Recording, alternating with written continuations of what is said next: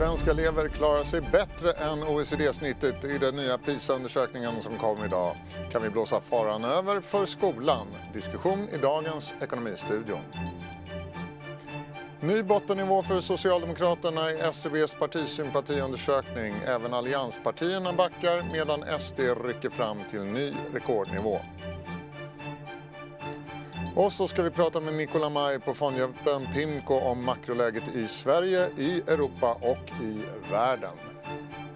Välkommen till Ekonomistudion, det är tisdag den 3 december. Vi börjar med en liten marknadsgenomgång. Börsen är svagt ner idag, minus 0,1%. Och i New York pekar det ännu mer neråt. Minus 0,5% står terminen i med en timme kvar till öppning på Wall Street.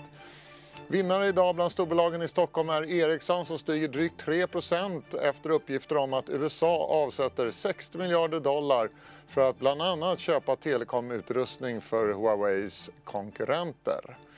Kronan ligger i stort sett still och de svenska obligationsräntorna faller ett par punkter. Ett fat bränt olja kostar drygt 60 dollar. Ja, man kan inte vara annat än glad när Sveriges elever faktiskt visar att de kan mer idag än vad de kunde för 3 år sedan och mycket mer än vad de kunde för 6 år sedan. Vi har höjt våra kunskapsresultat i alla de ämnen som vi mäter och vi ligger ordentligt över snittet. Och de svenska eleverna de är tillbaka på de kunskapsnivåer som de låg på 2006. Ja, det var en nöjd utbildningsminister Anna Ekström som tog emot resultatet av den nya PISA-undersökningen som kom idag. För andra mätningen i rad ryckte svenska 9-klassare framåt. Den svenska skolan placerar sig nu över OECD-snittet inom de 3 mätta kunskapsområdena läsförståelse, matematik och naturvetenskap. Med i studion har vi nu Per Kornhall, skolexpert och debattör i skolfrågor, och Lotta Engsell Larsson från vår ledarsida. Till att börja med, har Anna Ekström anledning att vara glad? Vad säger du, Lotta? Jag vet inte om vi har läst samma rapport, hon och jag. Därför att i den jag läste så stod det att det var ingen statistiskt signifikant förändring mellan 2015 och 2018. Så man kan inte riktigt säga om jag tror att det där är en ganska viktig poäng. Alltså i rankinglistorna så förskjuts vi uppåt. Men om man tittar på Sveriges siffror så ligger vi på ganska exakt samma nivå som 2015. Lite högre men inte statistiskt säkerställt. Så det är en ganska viktig observation. Då. Men förändringen sedan 2012, är den statistiskt säkerställd? Ja. Absolut. Det är den. Och vad beror då den förbättringen på? För vi har ändå tagit något litet steg uppåt.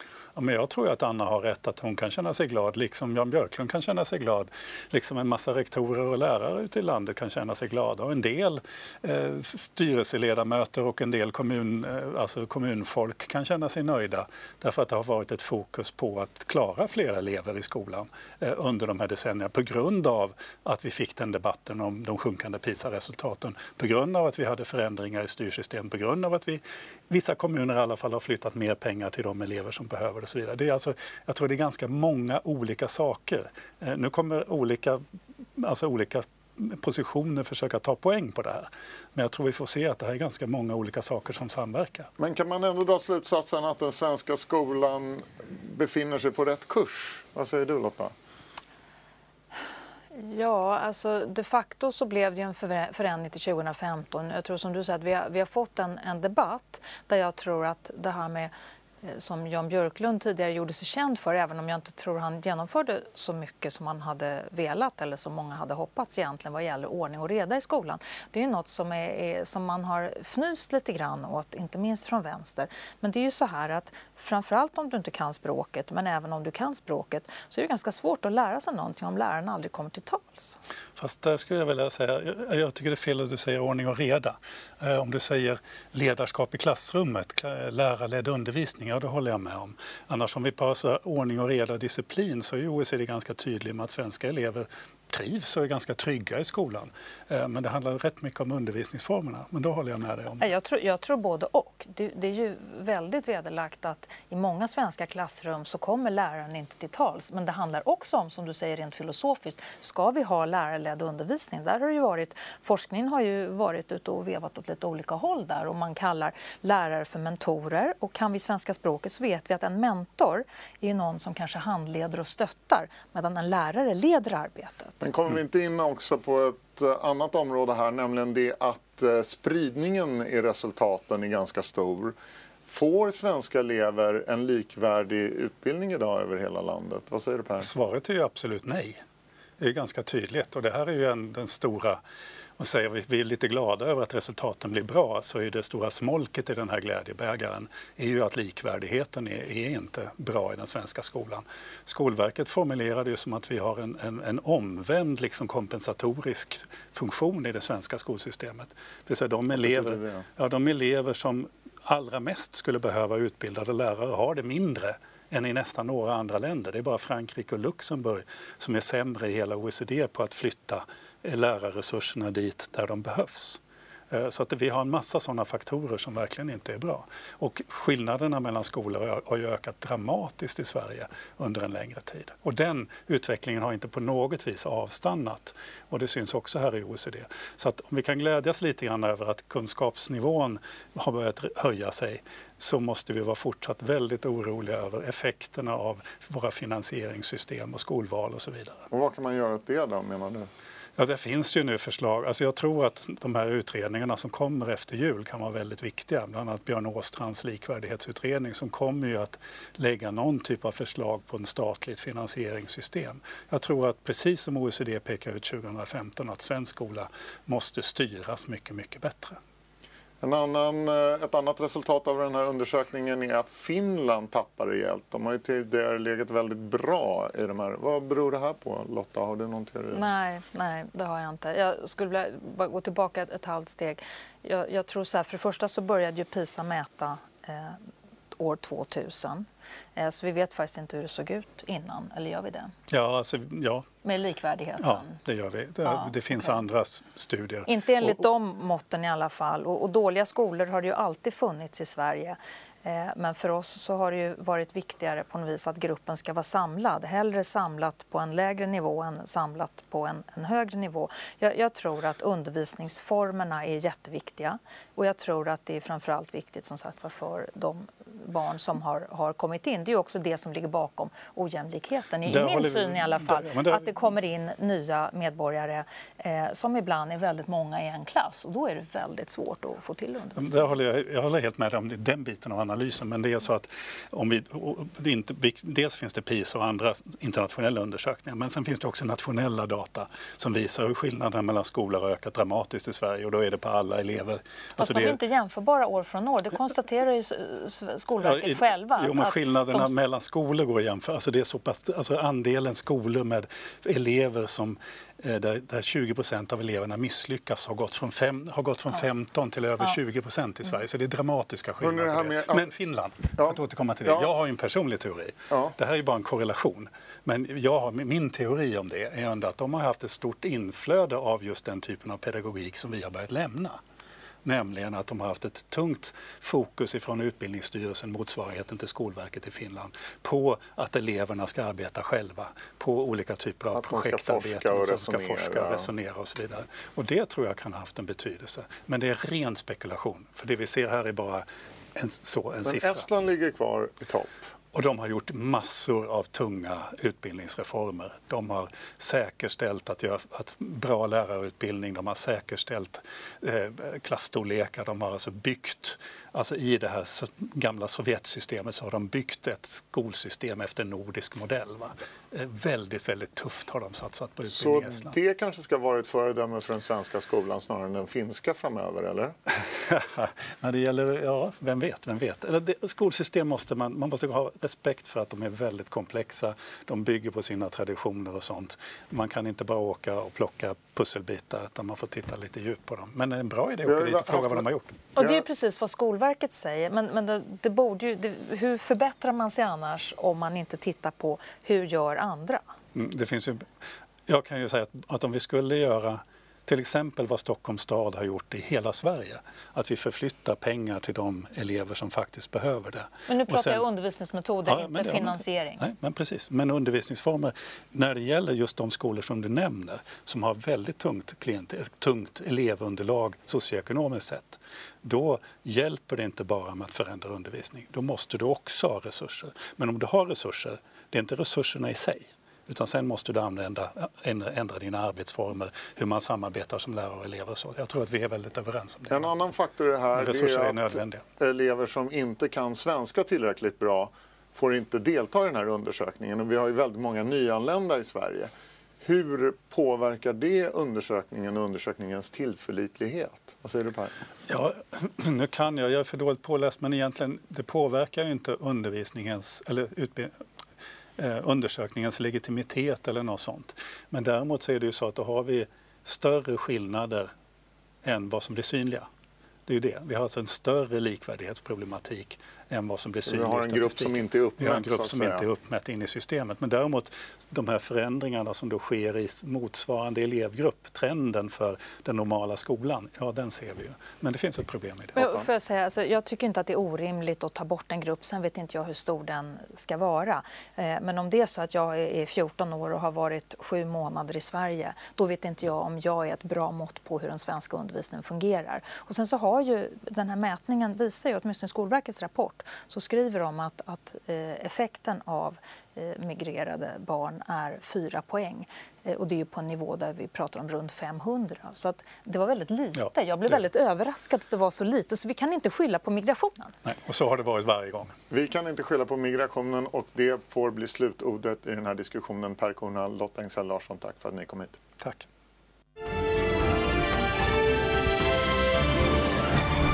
SCBs mätning av partisympatierna kom idag och den ska vi prata om med PM Nilsson, chef på tidningens ledarsida. Välkommen hit. Tack. Vad tycker du är intressantast med den här mätningen? Är det att S noterat en historiskt låg siffra eller? Ja, det är intressant att se tycker jag. Och också rörligheten inom oppositionen. Väljarna rör sig från M till SD, från KD till SD.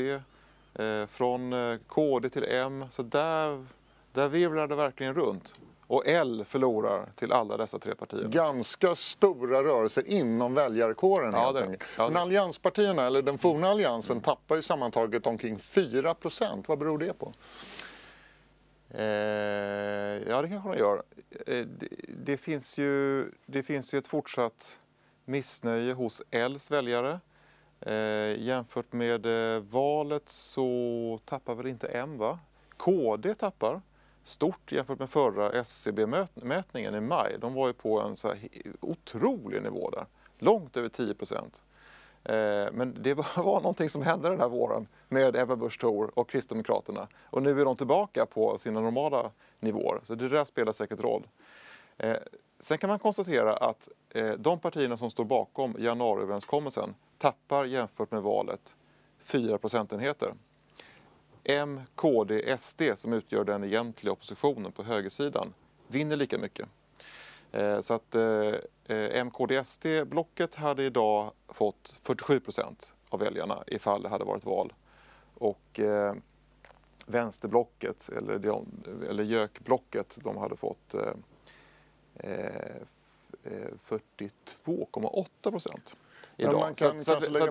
Så att väljarna har ju liksom därmed sagt att vi gillar inte riktigt den här konstruktionen, eller delar av väljarna i alla fall, så som väljarflödet ser ut.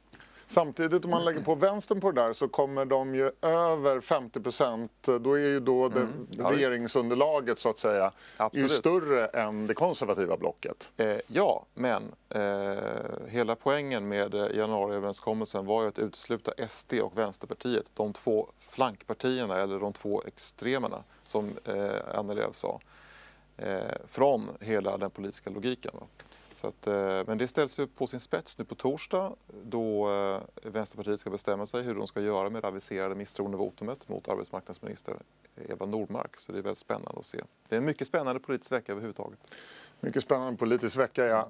SD rycker fram 5%. En väldigt stor ökning.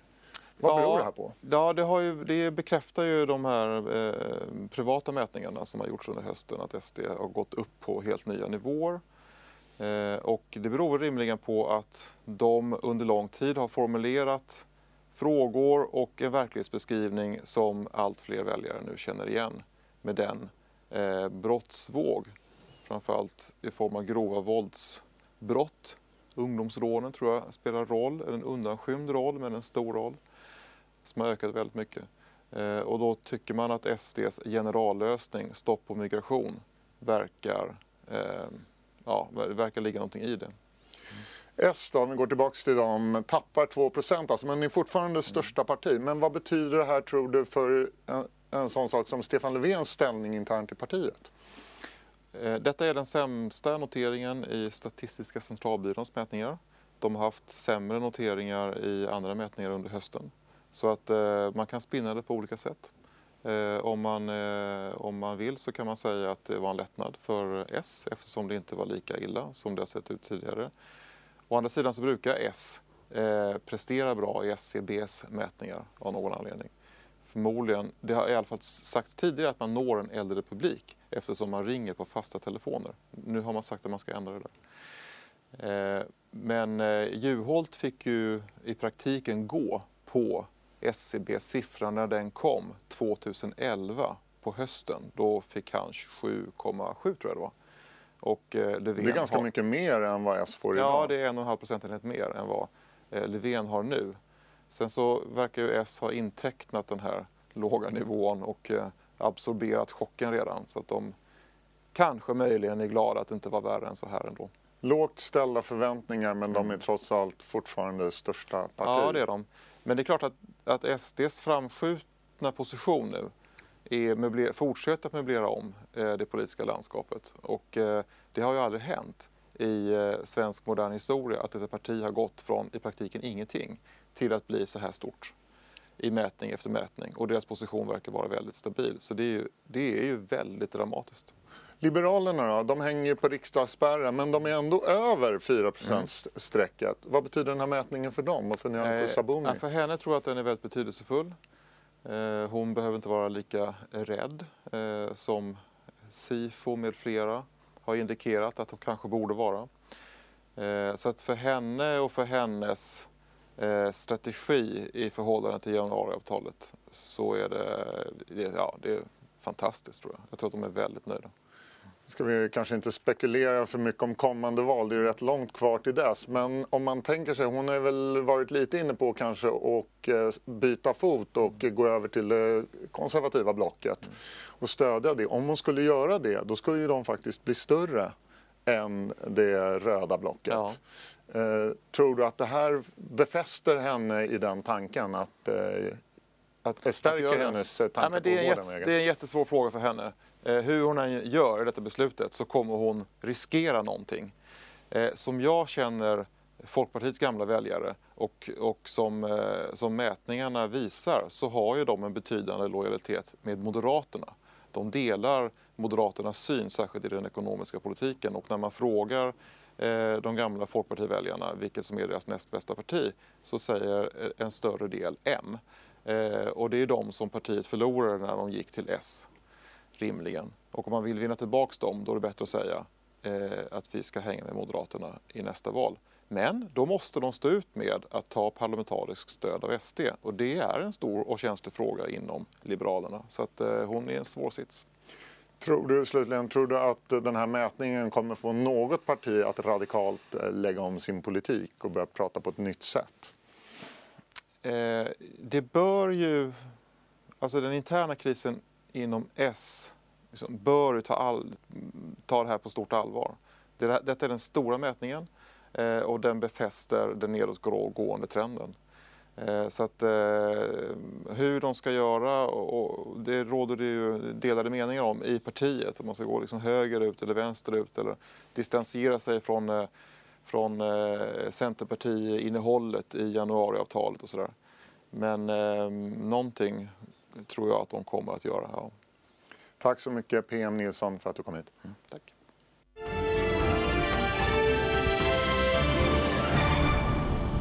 Vi går vidare i Ekonomistudion och då ska vi prata makro och konjunktur med fondjätten PIMCOs förvaltare och analytiker Nicola May. Hello Nicola, the PMI numbers that came in from the US yesterday were quite unsettling to markets. How did you find them? Yeah, I mean, I think there were some mixed signals. I think the ISM manufacturing headline was weak, and the new orders component, was weak as well. So I think That's not a great sign. On the other hand, the market measure of the US PMI actually rose. So, we think that there's more weakness in the pipeline in the US economy, partly because labor markets are slowing, partly because there are still some delayed effects from tariffs. But, more broadly, globally, you're seeing the global manufacturing PMI actually ticking higher. So, there's going to be still weakness, but like at the margin, maybe we're seeing some signs that the manufacturing cycle is bottoming out globally. So it doesn't change your basic outlook for the US economy then? I wouldn't say so. I mean, we've been expecting growth to remain weak for another couple of quarters at least, just in the order of like 1% annualized or a little more. And in our view, that will probably trigger a bit more Fed easing relative to what's already been delivered. And I think that's unchanged. And what's your view on the European economy then? Still sluggish, or? Yes, I mean, I think when you look at the Eurozone data, the data remain weak. The Eurozone is growing below 1%. And again, the global trade slowdown has had an outsized impact on the economy. Now, if we look at 2020, our forecast is for a gradual reacceleration in the global trade cycle on the back of a partial US-China deal and some better Brexit news. And also just on the fact that monetary policy will get some traction, especially the Fed easing. So it is a gradual reacceleration we expect next year, but nothing V-shaped. So what will happen to interest rates then? Well, in our view, duration is going to remain pretty anchored globally because, as I said, there is a bit more Fed easing in the pipeline. I think, it's very hard for central banks to actually raise inflation expectations and medium-term growth expectations. So actually, I think in the belly of the curve in the 10-year space, the core bond interest rates will probably remain relatively anchored. Yeah. So how do you invest in these circumstances? So look, in our view, we take a pretty cautious stance because of the uncertainties that we have. Obviously, we have a baseline, but there are risks around it. And also the valuations in the market when it comes to risk assets are not very attractive. So on the whole, we take risk, but in a cautious way, focusing on sectors we believe in, among which banks and mortgage securities, especially in the US, but also in the UK.